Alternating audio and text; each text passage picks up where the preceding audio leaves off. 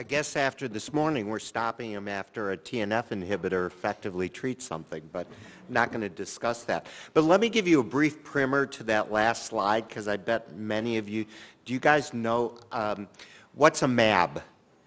Any drug that ends with MAB? Monoclonal antibody, okay? What's a NIB? So you saw tofacitinib, filgotinib. Those are all JAK inhibitors. Okay, so the odds are these sphingomycin things. So by the end of the letters of the generic name, you can understand what class they're in. So you've got a lot of MABs and a lot of NIBs that are currently under development. But I'm going to go back to the sometimes considered old boring stuff and talk about really our first-line agents for both ulcerative colitis and Crohn's disease, and try and, because it's still important to avoid going to the next level if you don't, and so if you don't need it. So dose optimization with any drug, including our first-line drugs, is going to be very relevant. So in ulcerative colitis, as you all know, our first-line agents are the aminosalicylates for induction, and for patients who respond to aminosalicylate induction agents, then maintenance therapy with the aminosalicylate is appropriate. But this leaves a lot of questions within that. So what do we do about the doses for induction? What do we do about the doses for maintenance? We have the option of oral or rectal administration. How do we factor these in? And let me just give you my pearls regarding that. We haven't really discussed this yet, but it will be appropriate, again, positioning for this afternoon's case-based discussions, that the AGA, in its pathways for both ulcerative colitis and for Crohn's disease, don't use that, quote, moderate to severe activity as their discriminator. What they use is the prognosis of the patient. And we've alluded to the bad prognostic patients. They're somewhat, we've said for many years, like the Supreme Court definition of pornography, hard to define, but you know it when you see it. So who's at bad risk? The patients who are at bad risk are patients who get disease at young age, who have extensive disease, who already have complications in Crohn's disease if they have perianal fistula. But both in ulcerative colitis and Crohn's disease, deep ulcers are a bad prognosis for the progression that Jean-Fred has talked about in Crohn's disease, or non-response to medical therapy in the setting of ulcerative colitis. The patients who don't have that, we're administering therapy based on their more related to their symptoms in this situation. And the good prognosis patients, which is a large percentage of ulcerative colitis, but only about 20% of patients with Crohn's disease may be justified these first-line agents. In ulcerative colitis, they are oral or rectal aminosalicylates, depending on the extent of disease, or in combination. So salicylates, the 5 ASA agents, go back to the mother of all designer drugs, sulfasalazine. Now, how many of you are actually using sulfasalazine in your practice? About a handful.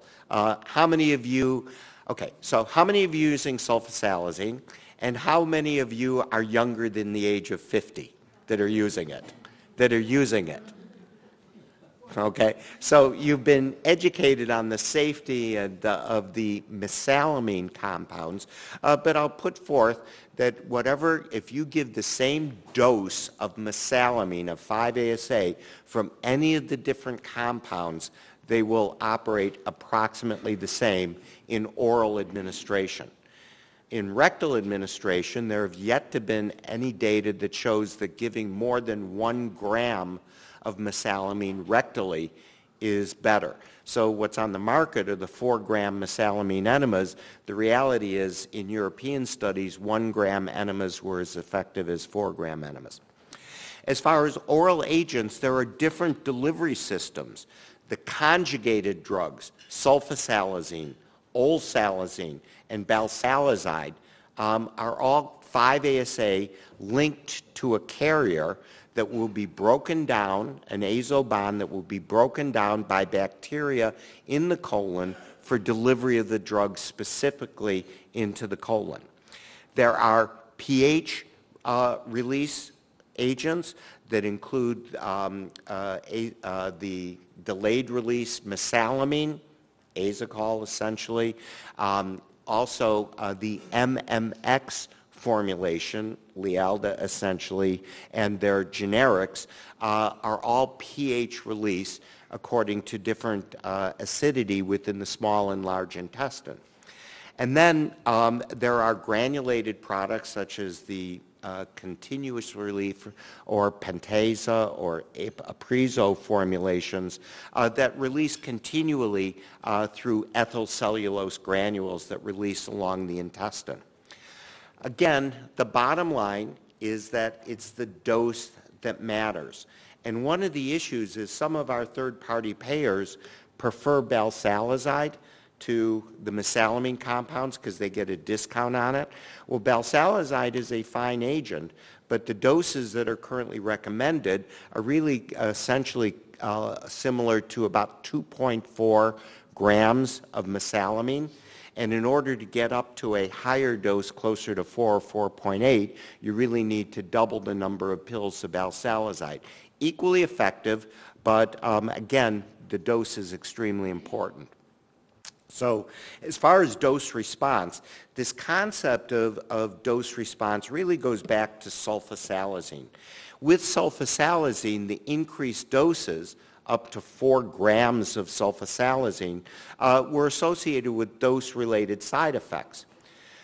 With the advent of the mesalamine compounds and all of the other non-conjugated ones that I described, there is no dose-related toxicity up even slightly above the approved doses. So some of the patients that we have are being treated with 4.8 grams of oral mesalamine, as well as a mesalamine rectally, 4 grams. That's a total of 8.8 grams. We've not seen increased toxicity even in those doses of mesalamine. Nevertheless, there have been a number of trials that have looked at different doses. And the bottom line is that the higher doses have been more effective at both inducing and maintaining remission. Nevertheless, it's not that crisp of a difference. And I'll show you some data regarding trials. This is data we've shown for many years now of the ASCEND trials looking at the azocol formulation at either 2.4 or 4.8 grams. In the patients who had milder disease, it didn't matter. However, it's always been the patients who have had more severe, in the moderate to severe category, who have responded, or in the setting of an example from the MMX formulation, in the 5-ASA naive, again, no benefit of higher doses versus the lower doses, but in the patients who are already being treated or who have been dose escalated from 2.4 to 4.8, that's where we see the benefit.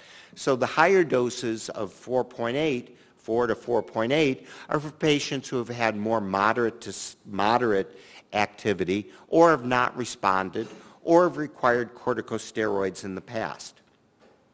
As far as maintenance therapy, the line that I've said for decades now is you go home from the dance with the partner you took. The concept of reducing the dose, we've learned from sulfasalazine, is associated with more relapses. So whatever dose it takes to get the patient well, it's been our experience that we tend to keep them at that dose. There have not been any good controlled randomized studies of patients who have required 4.8 to see whether they can be maintained at lower doses.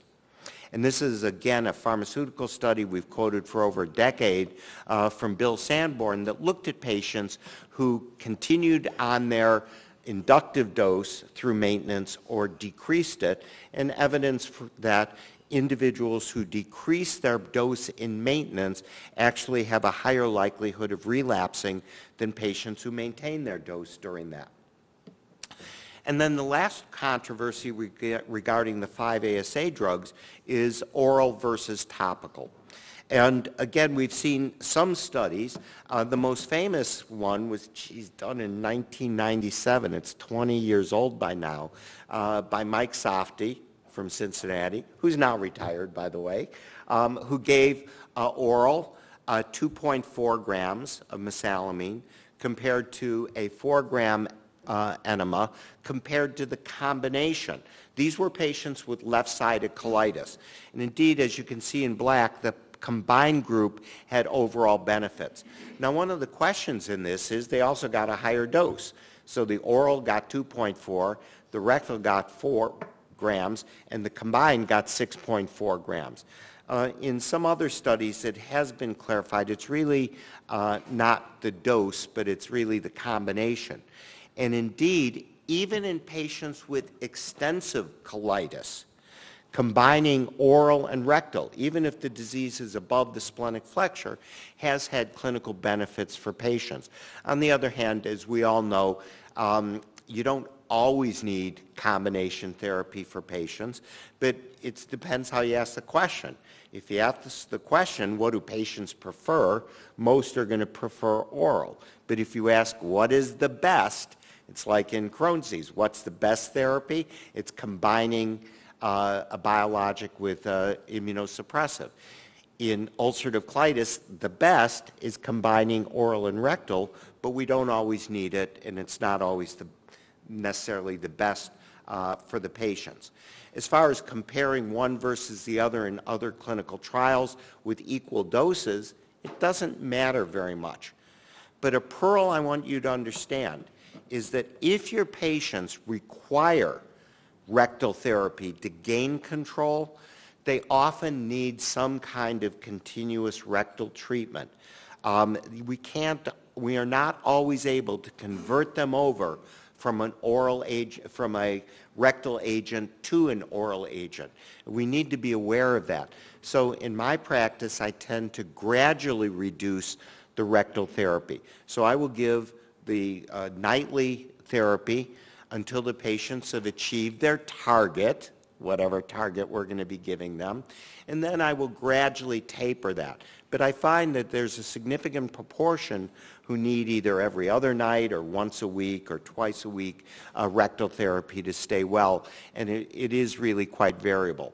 There have been dose studies looking at frequency of rectal therapies, and again, as you can imagine, there's a dose response. The people on every night therapy do better than the people on alternate nights versus once a week, but you can still sustain a significant proportion of patients even at the lower doses with this. Now, we also have a second agent available for mild to moderate ulcerative colitis, and that is budesonide. And budesonide has been available now, you're familiar, for probably 20 years since its approval for Crohn's disease, and we'll discuss that in a moment. But now there are formulations that are directly targeting the colon. I would urge you to be cautious because we're seeing a lot of inappropriate substitution of oral budesonide, giving the delayed release instead of the colonic release in ulcerative colitis. The delayed release does not work in ulcerative colitis nearly as well as the continuous release budesonide formulation.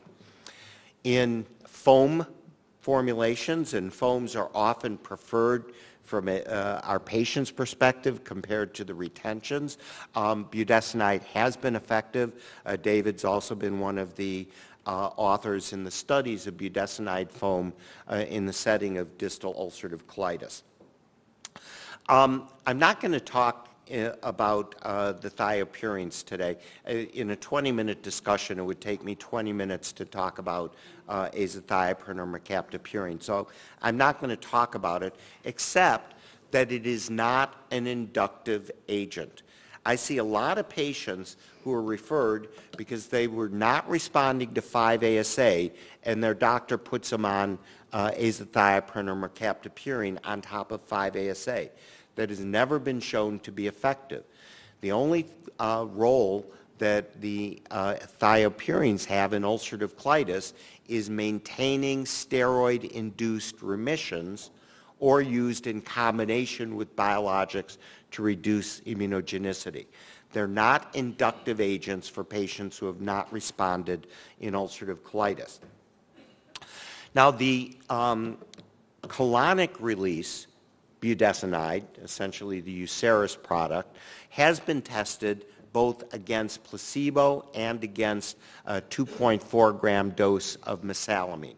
And in the studies that several of us also contributed to, included David, the budesonide was shown to be effective in mild to moderate ulcerative colitis at a 9 milligram dose, and actually was superior to the same dose of a delayed release budesonide formulation within these trials. So be cautious to make sure that the pharmacies are actually giving the appropriate therapy. I think we've been through these algorithms for this in ulcerative colitis already. And again, if you're induced with mesalamine, you maintain with mesalamine. One of the questions remains is, what do you do about patients that you induce with budesonide? Can they be transitioned to mesalamine? And this is one of the gaps in our understanding, and frankly a gap in the development of budesonide in both ulcerative colitis and Crohn's disease, is that we don't know how to taper it. We don't have other approaches. And again, in my practice, I tend to taper to every other day therapy with budesonide, but there are a number of patients who become budesonide dependent. Now, similarly in Crohn's disease, and I can shorten the discussion around aminosalicylates, I think it's very important for you to understand Jean-Fred's original slide of the progression of Crohn's disease. When that slide's been shown in different ways by Jacques Cohn, and again a French study group, and you've seen that pie chart of progression from luminal Crohn's disease to transmural disease as strictures or fistula. At diagnosis, 80% of patients with Crohn's disease have only luminal disease. And over 20 years, that proportion switches to 80% of patients actually have transmural complications. So from an AGA perspective of dividing patients by prognosis, 80% of patients with Crohn's disease are going to progress, yet 20% are not. And I think that this is where some of the confusion regarding the early trials with the mesalamine has actually come into play. Again, the AGA recommends dividing patients with Crohn's disease based on prognosis, the same factors that I already mentioned, in particular extensive disease, deep ulcers, patients who have perianal manifestations at diagnosis have a bad prognosis. These are not patients that you ought to be using mesalamine on. If you are using it, you have to find the sweet spot of that 20% of patients who have very mild disease, which in my view, it's not early Crohn's, because early Crohn's can still have a bad prognosis. In my view, it's superficial Crohn's. If the Crohn's looks like ulcerative colitis with little apathy or granularity, but no deep ulcers, those may be the patients who are going to be okay with 5-ASA. The problem is that the studies done with the mesalamine agents were done in the 1990s. The first trial with the biologics, by the way, and all subsequent biologic studies, randomize patients who respond to biologics to maintenance therapy. When mesalamine was tested, it was tested treat through. And if we had treated early studies with biologics in a treat-through pattern, in other words, not randomizing the responders but taking everyone moving forward, we would have seen negative trials, as we did with certolizumab pegol. That treat-through trial was negative. We'd have seen the same thing. We've selected responders. We've never done that with mesalamine, and I still believe there's a role in mild disease. But let me say, that's 20% perhaps at best of Crohn's disease. And I would still do what we do. I would still treat to the target. And if I'm not reaching that target, I'm going to advance the therapy in that situation.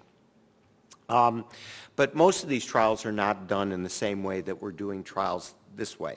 And indeed, if you look at a group of patients treated with prednisone, and this is again Jean-Fred's old J-Todd group, patients were treated with prednisone and randomized to mesalamine at a dose of 4 grams per day or placebo, and at the end of the year, there was 20% of patients in remission.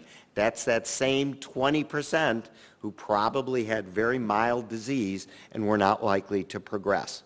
So I'm not advocating 5-ASA in Crohn's disease, except perhaps in very mild disease, and you may not be able to discriminate results from a placebo. In the postoperative setting, there were very modest effects compared to what we've seen with antibiotics in combination with immunosuppressives, or as we've seen with TNF inhibitors. So unfortunately, no prospective randomized studies. Budesonide, on the other hand, has been compared to both prednisone, and I consider budesonide essentially prednisone light. It's a less side effect, it's a steroid with less systemic side effects, but it doesn't have maintenance benefits. The results last several months for patients as they are tapered off. You have the option of retreating, but a big question becomes, what do you do at the end of this? Because there was no maintenance benefit. And the question becomes, do steroids maintain remission? And most of us are unaware of a study that was looked differently from Europe. The study was published by Eric Schoen in Amsterdam. It's known as the Matrix study. And what they asked was, can you maintain patients in remission with either prednisone or budesonide on a long-term basis by just adjusting doses? So the end point in the study was not maintenance. All the patients were maintained in the remission. The end point of the study was bone density. And what they showed was that you could maintain patients in remission with adjusting doses of either budesonide or prednisone, but the patients treated with prednisone had a loss in bone density, and the patients treated with budesonide did not. But if you look at the average dose to sustain the clinical remission, and this is not endoscopic, it's not deep remission that Jean-Fred has talked about, the dose of prednisone was about 17.5 milligrams necessary to sustain it, and those patients lost bone density.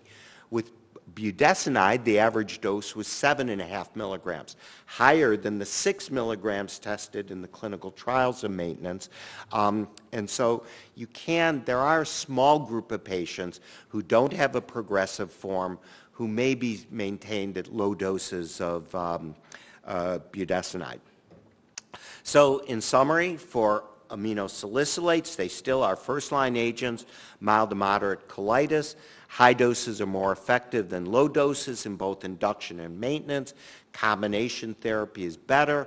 Some of the patients treated with rectal therapy are going to need prolonged rectal therapy. Less evidence in Crohn's disease.